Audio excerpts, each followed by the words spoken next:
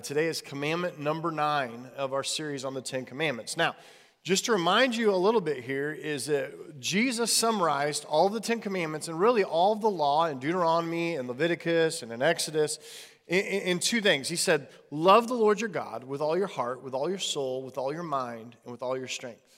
And he said there's a second commandment that is like it. Love your neighbor as yourself. And we've been talking really for the last 8 weeks about those things. That if you love the Lord your God with all your heart, soul, mind, and strength, then you won't use his name in vain.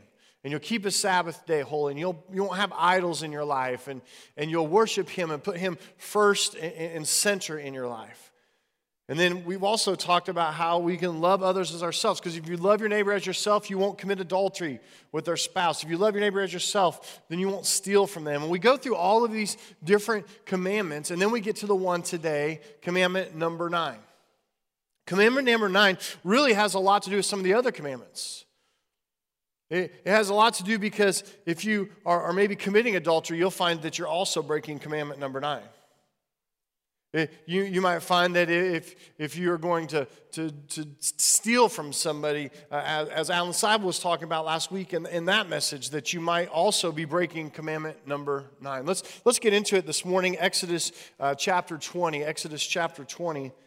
And verse 16 is where we find commandment number 9. And as always, you can follow along in your Bible, or you can download the Oakwood app, and all the sermon notes are right there for you. Just click on sermon notes. It'll have all the scriptures, all the bullet points, and there's ways for you to take notes there as well. Exodus chapter 20, verse 16 says this: You shall not give false testimony against your neighbor. You shall not give false testimony against your neighbor. Now, a lot of people summarize this verse by saying that thou shalt not lie. Maybe you've heard that before. Now, what's interesting about this in the wording of it is that it kind of has this judicial feel to it, doesn't it? And it was extremely important to Israel and its legal system to address the conflict between individuals. And seeking justice in that day depended a lot more on the testimony of witnesses than forensic evidence like we have today. I mean, today you'd say, well, we're going to base it on this forensic evidence, where back in that time it was based more on someone's word. And in those legal witnesses in the Old Testament, sometimes their word held the sway between life and death. And it was important that they not give a false testimony. False testimony means that you would tell a lie, or that you would withhold part of the truth, or that you would manipulate the truth in some way. And we need to identify right up front that this is a temptation that we all deal with. And that the temptation to lie always comes from Satan. In fact, in John chapter 8, verse 44, Satan is called the father of lies. And it's sin.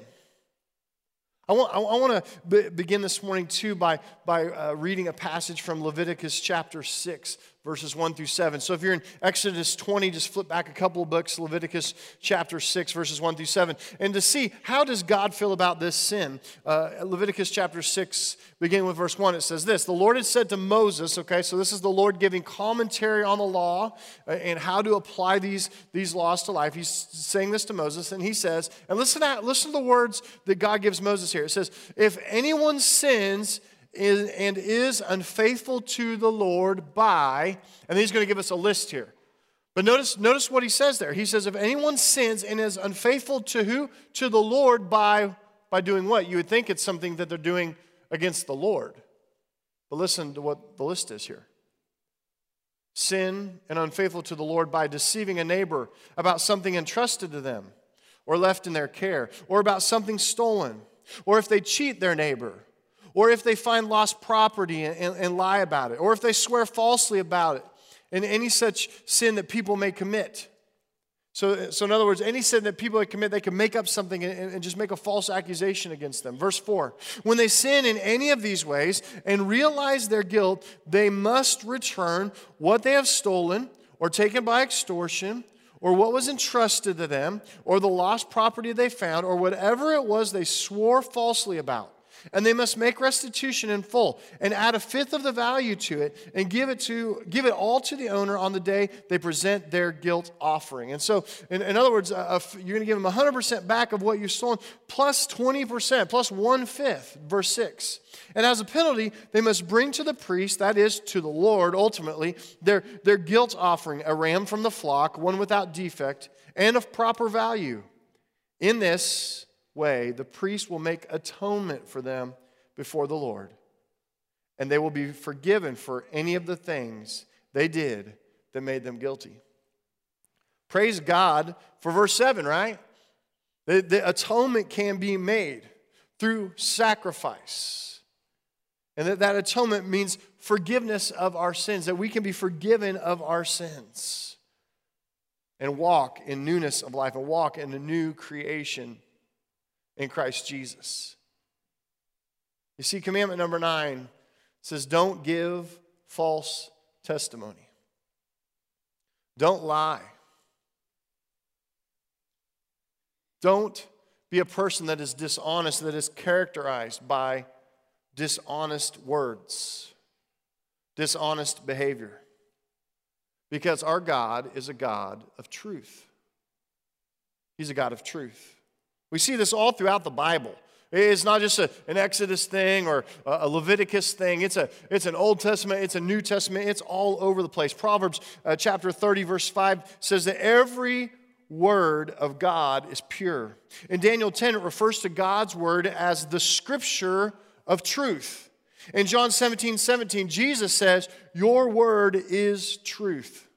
In Numbers 23:19, it says, God is not a man that he should lie. In Psalm 33, verse 4, it says that the word of the Lord is right and all his work is done in truth. Deuteronomy 32, verse 4 says that he is the God of truth. In Psalm 100, verse 5, it says, his truth endures to all generations. And in Psalm 15, verses 1 through 4, it says, Lord, who may dwell in your sanctuary? Who may live on your holy hill? He whose walk is blameless and who does what is righteous, who speaks the truth from his heart and has no slander on his tongue, who does his neighbor no wrong and casts no slurs on his fellow man, and who keeps his oath even when it hurts. The truth matters to God. In Proverbs chapter 12, verse 22, it says, the Lord detests lying lips, but he delights in people who are trustworthy. You see, the main concern of the 9th commandment is a person's honesty and integrity. We are called by God to be different from the world. And we've talked about this over the last several weeks as we've gone through the commandments, these commands for our life to be different.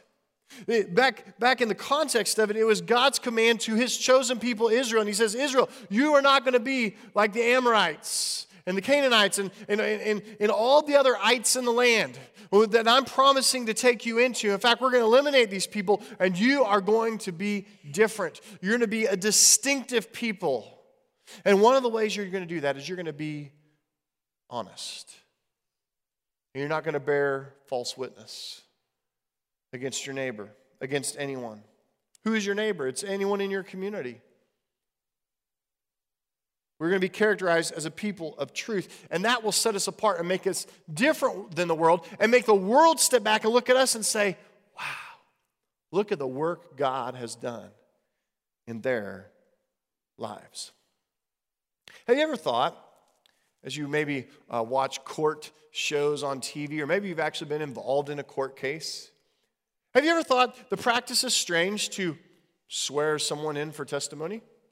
What do, right? You come in and they say, hey, liar, why don't you say you're going to tell the truth? Yeah, okay, repeat after me, right? You're going to swear them in to give testimony, which gives us the premise of what? There were a bunch of liars. That we would actually have to say that. Do you swear to tell the truth, the whole truth, and nothing but the truth, so help you God? I do. Why is that necessary? Because it's almost assumed that some people might lie. I wonder if anyone's ever lied after they've taken in their oath. We laugh. We laugh why? Because we know the truth. We know the truth. Dishonesty plagues us today. Dishonesty plagued so many stories and situations in the Bible. Listen to some of these statistics. By the age of 4, 90% of 4-year-olds know how to lie. By the age of 4. You say, wow, it starts early. 60% of adults cannot carry on a 10-minute conversation without at least telling one lie. 40% of resumes that come into businesses today have a lie on them. And 90% of the people that are on dating websites have a lie in their profile. I didn't make this stuff up. 9 in 10 middle schoolers admit to regularly cheating on homework and exams. So parents, ask your middle schooler.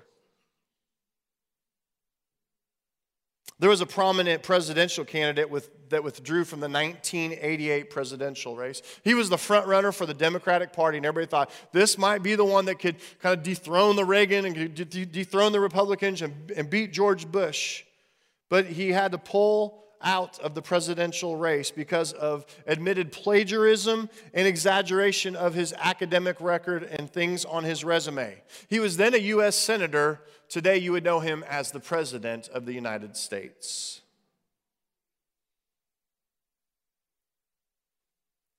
Lies.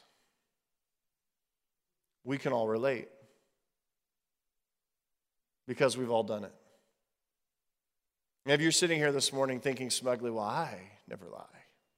You're a liar by even saying that. So go ahead and say it now and you'll just get in with the rest of us. Why do we do it though? Have you ever thought about the motivation? You know, as we think about these commands, we think about how we live our lives. You have to sometimes peel back and think, what lies beneath? I mean, what really is our problem? What are we trying to accomplish? Here are some of the most common reasons for lying. The first one would be lying to save face. That means lying to make yourself look better. Maybe you're in a context like you're at work and you make a mistake and you don't really want it to be on you because it makes you look bad to your boss, and then you might not get a raise this year. And so what are you going to do? You're going to lie and you're going to manipulate the circumstances and manipulate the truth to what? To save face. In fact, sometimes that turns into the second thing. Why a lot of people tell lies is to blame shift. It is to shift the blame to someone else. Well, it wasn't just me. I mean, he was working on this project too, and actually that wasn't. I didn't do that. That was actually him. He's the one that made that decision, and I just did what he told me to do. You know, and we lie. We shift blame and we lie to save face. Sometimes we lie to avoid confrontation.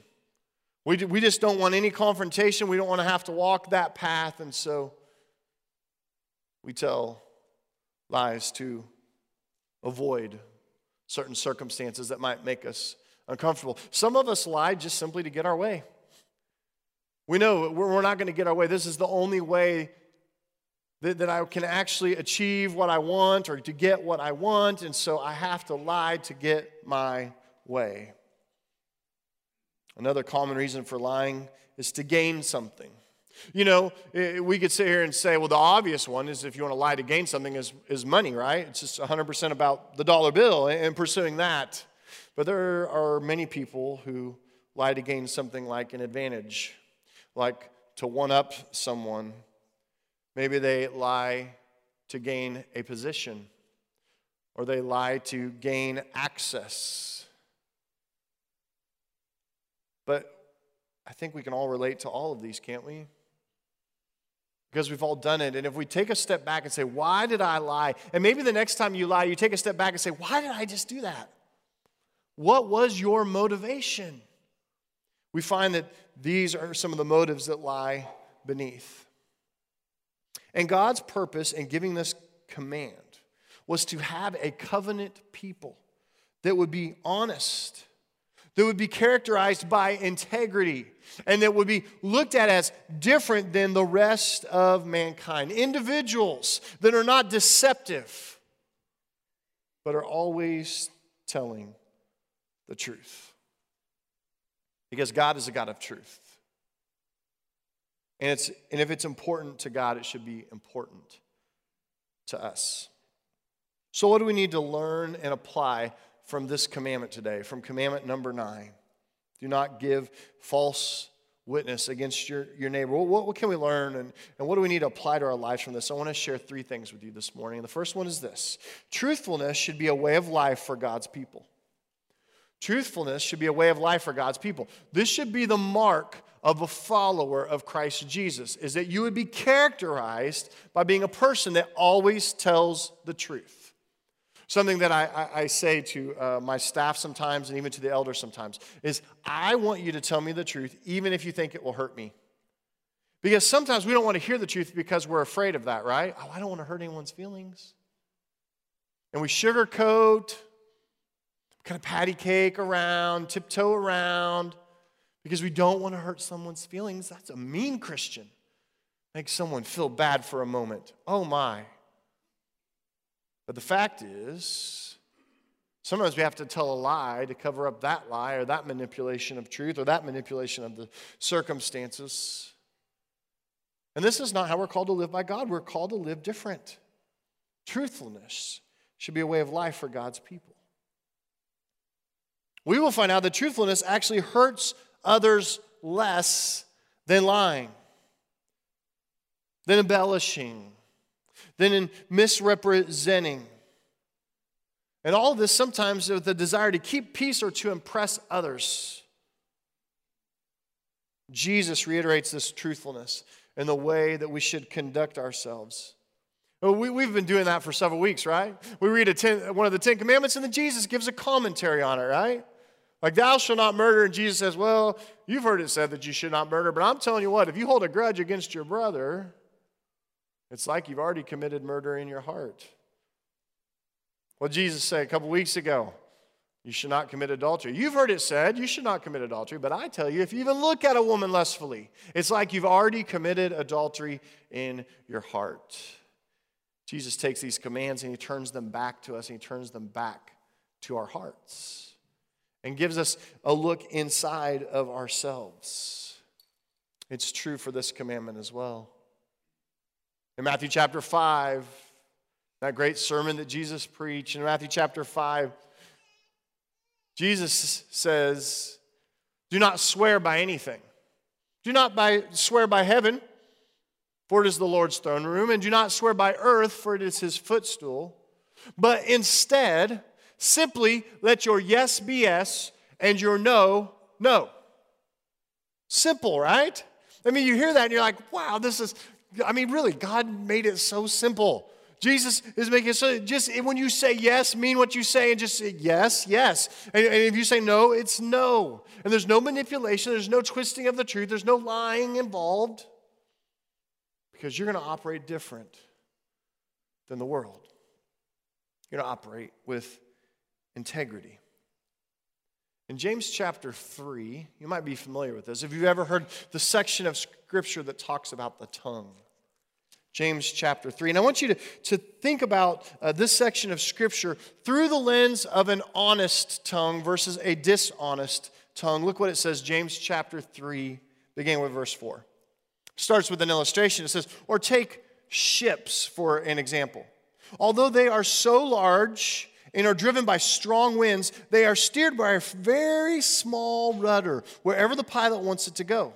And likewise, the tongue is a small part of your body, but it makes great boasts. Consider that a great forest is set on fire by a small spark.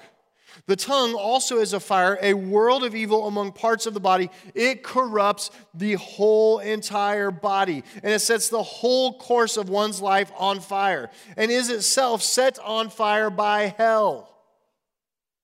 Wow. Gotta be careful what comes out of our mouth. Verse 7, all kinds of animals, birds, reptiles, and sea creatures are being tamed and have been tamed by mankind. But no human being can tame the tongue. It is a restless evil, and it is full of deadly poison.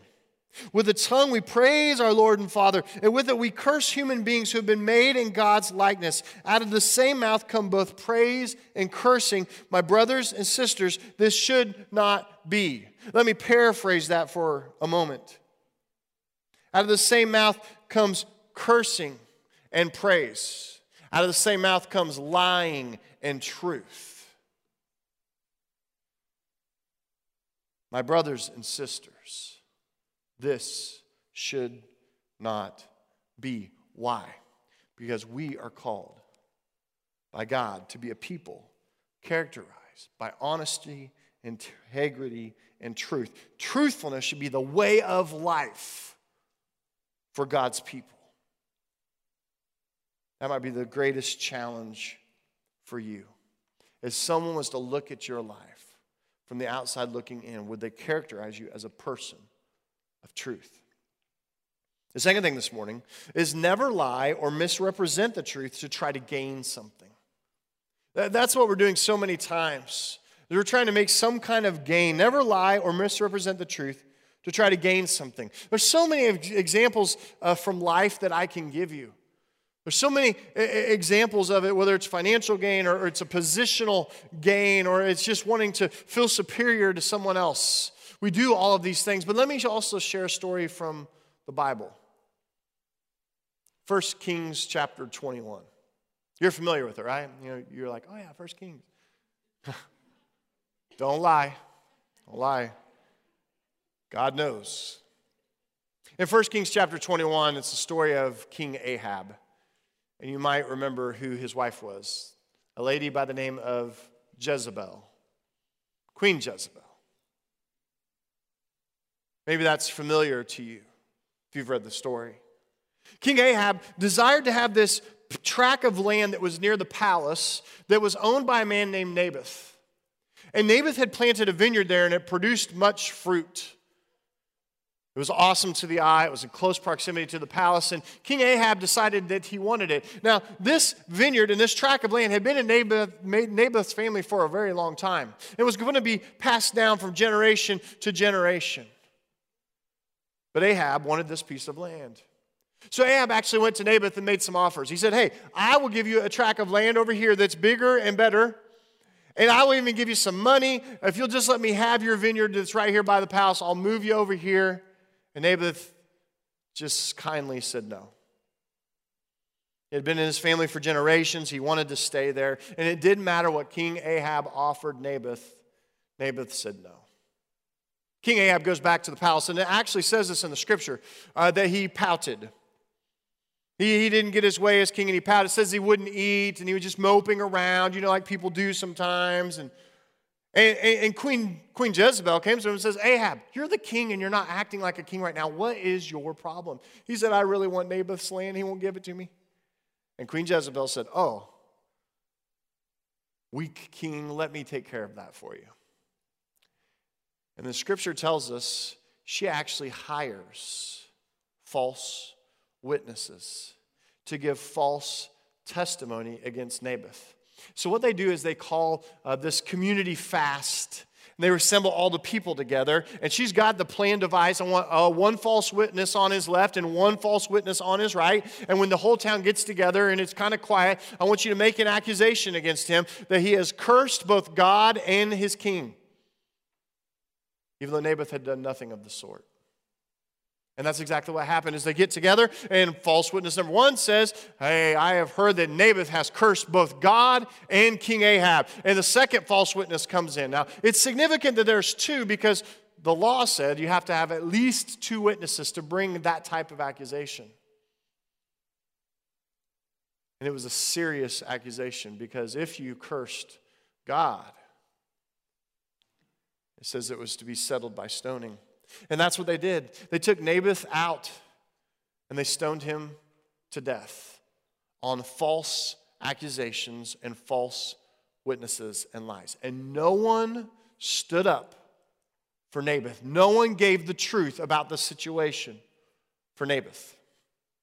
After the deed was done, they sent the message to Queen Jezebel, and Queen Jezebel went to King Ahab, said, Ahab, Naboth is dead. You can go have his land. And that's exactly what Ahab did. And while he was down there surveying the land and putting his kind of finishing touches on the land of Naboth, there was this prophet that came to address the situation, led by God. You may have heard of him, a guy named Elijah. Oh, big guns, right? Elijah comes to King Ahab. And Elijah says, God has told me what you have done. I won't go into all of the judgment, but what's interesting about the judgment is he says, you will surely die. You now have a death sentence on you because you have taken Naboth's life, because you've been so dishonest. And the dogs will lick up your blood. And that Jezebel, that put all this little scheme together, she's going to actually be eaten by dogs. And this will happen. And if you read on in 1 Kings toward the end of the book, you find out it does. No one stood up for Naboth, but you know what? God saw it. God sees everything. And every lie that comes out of your mouth, and I would even say every lying thought that comes into your mind, God knows. And He knows your heart's intention might be, but through this I could gain something. Never lie or misrepresent the truth to try to gain anything. Third thing this morning, God will bless the life where truth is lived out.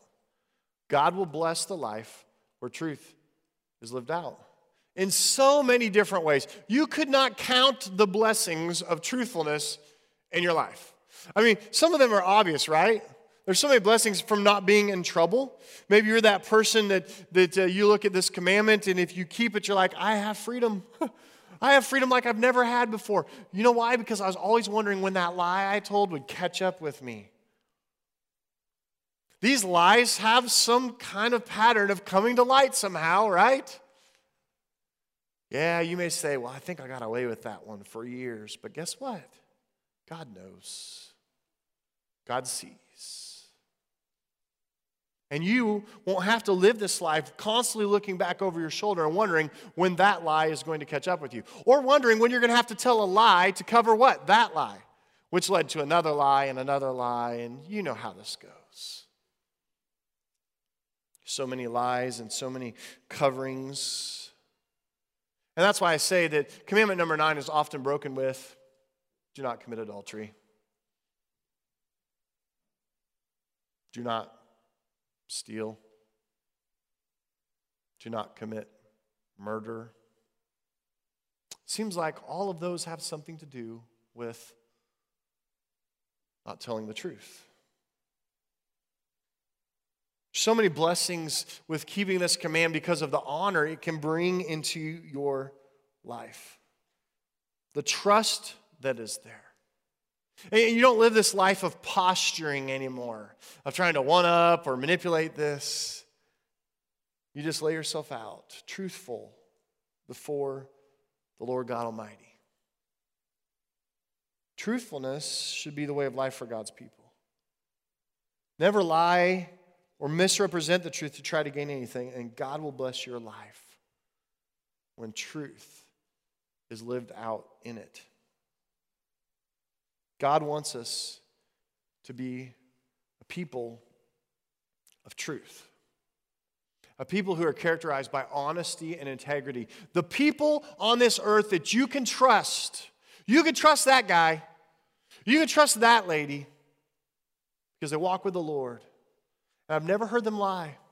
I've never heard them manipulate. How powerful a testimony is that?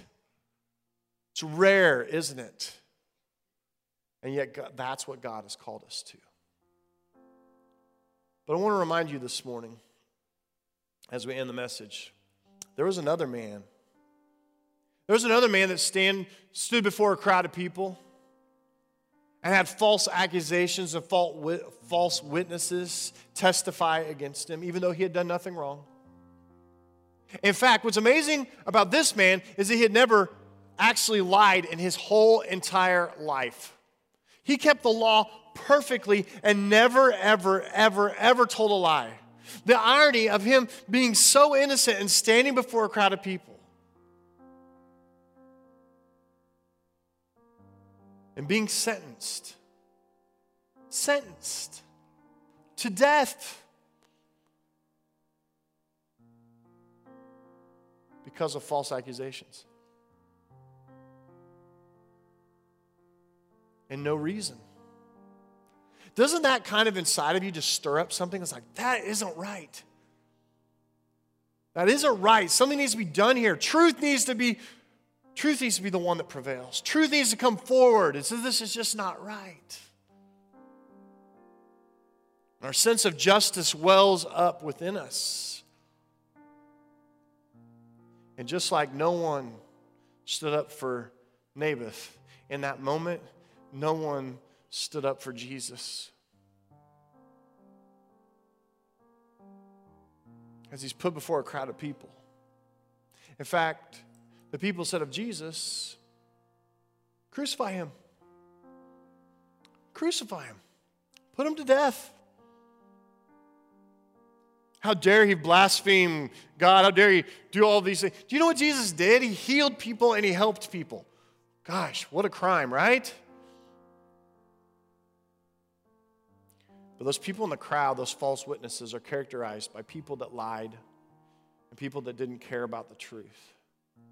And I think sometimes we could find ourselves in the crowd